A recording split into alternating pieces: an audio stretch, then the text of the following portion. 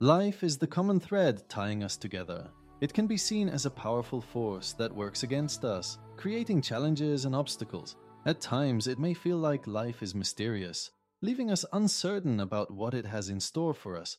However, everything changes when life is viewed as an embodiment of love. Love becomes the central and unifying force. It is the very essence of life itself.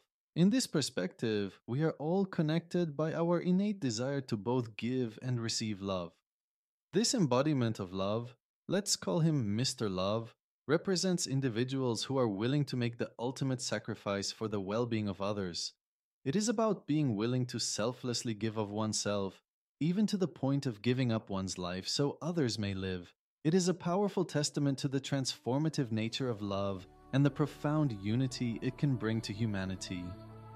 We invite you to our 2 weekend podcasts titled Face to Face. Please feel free to share these podcasts.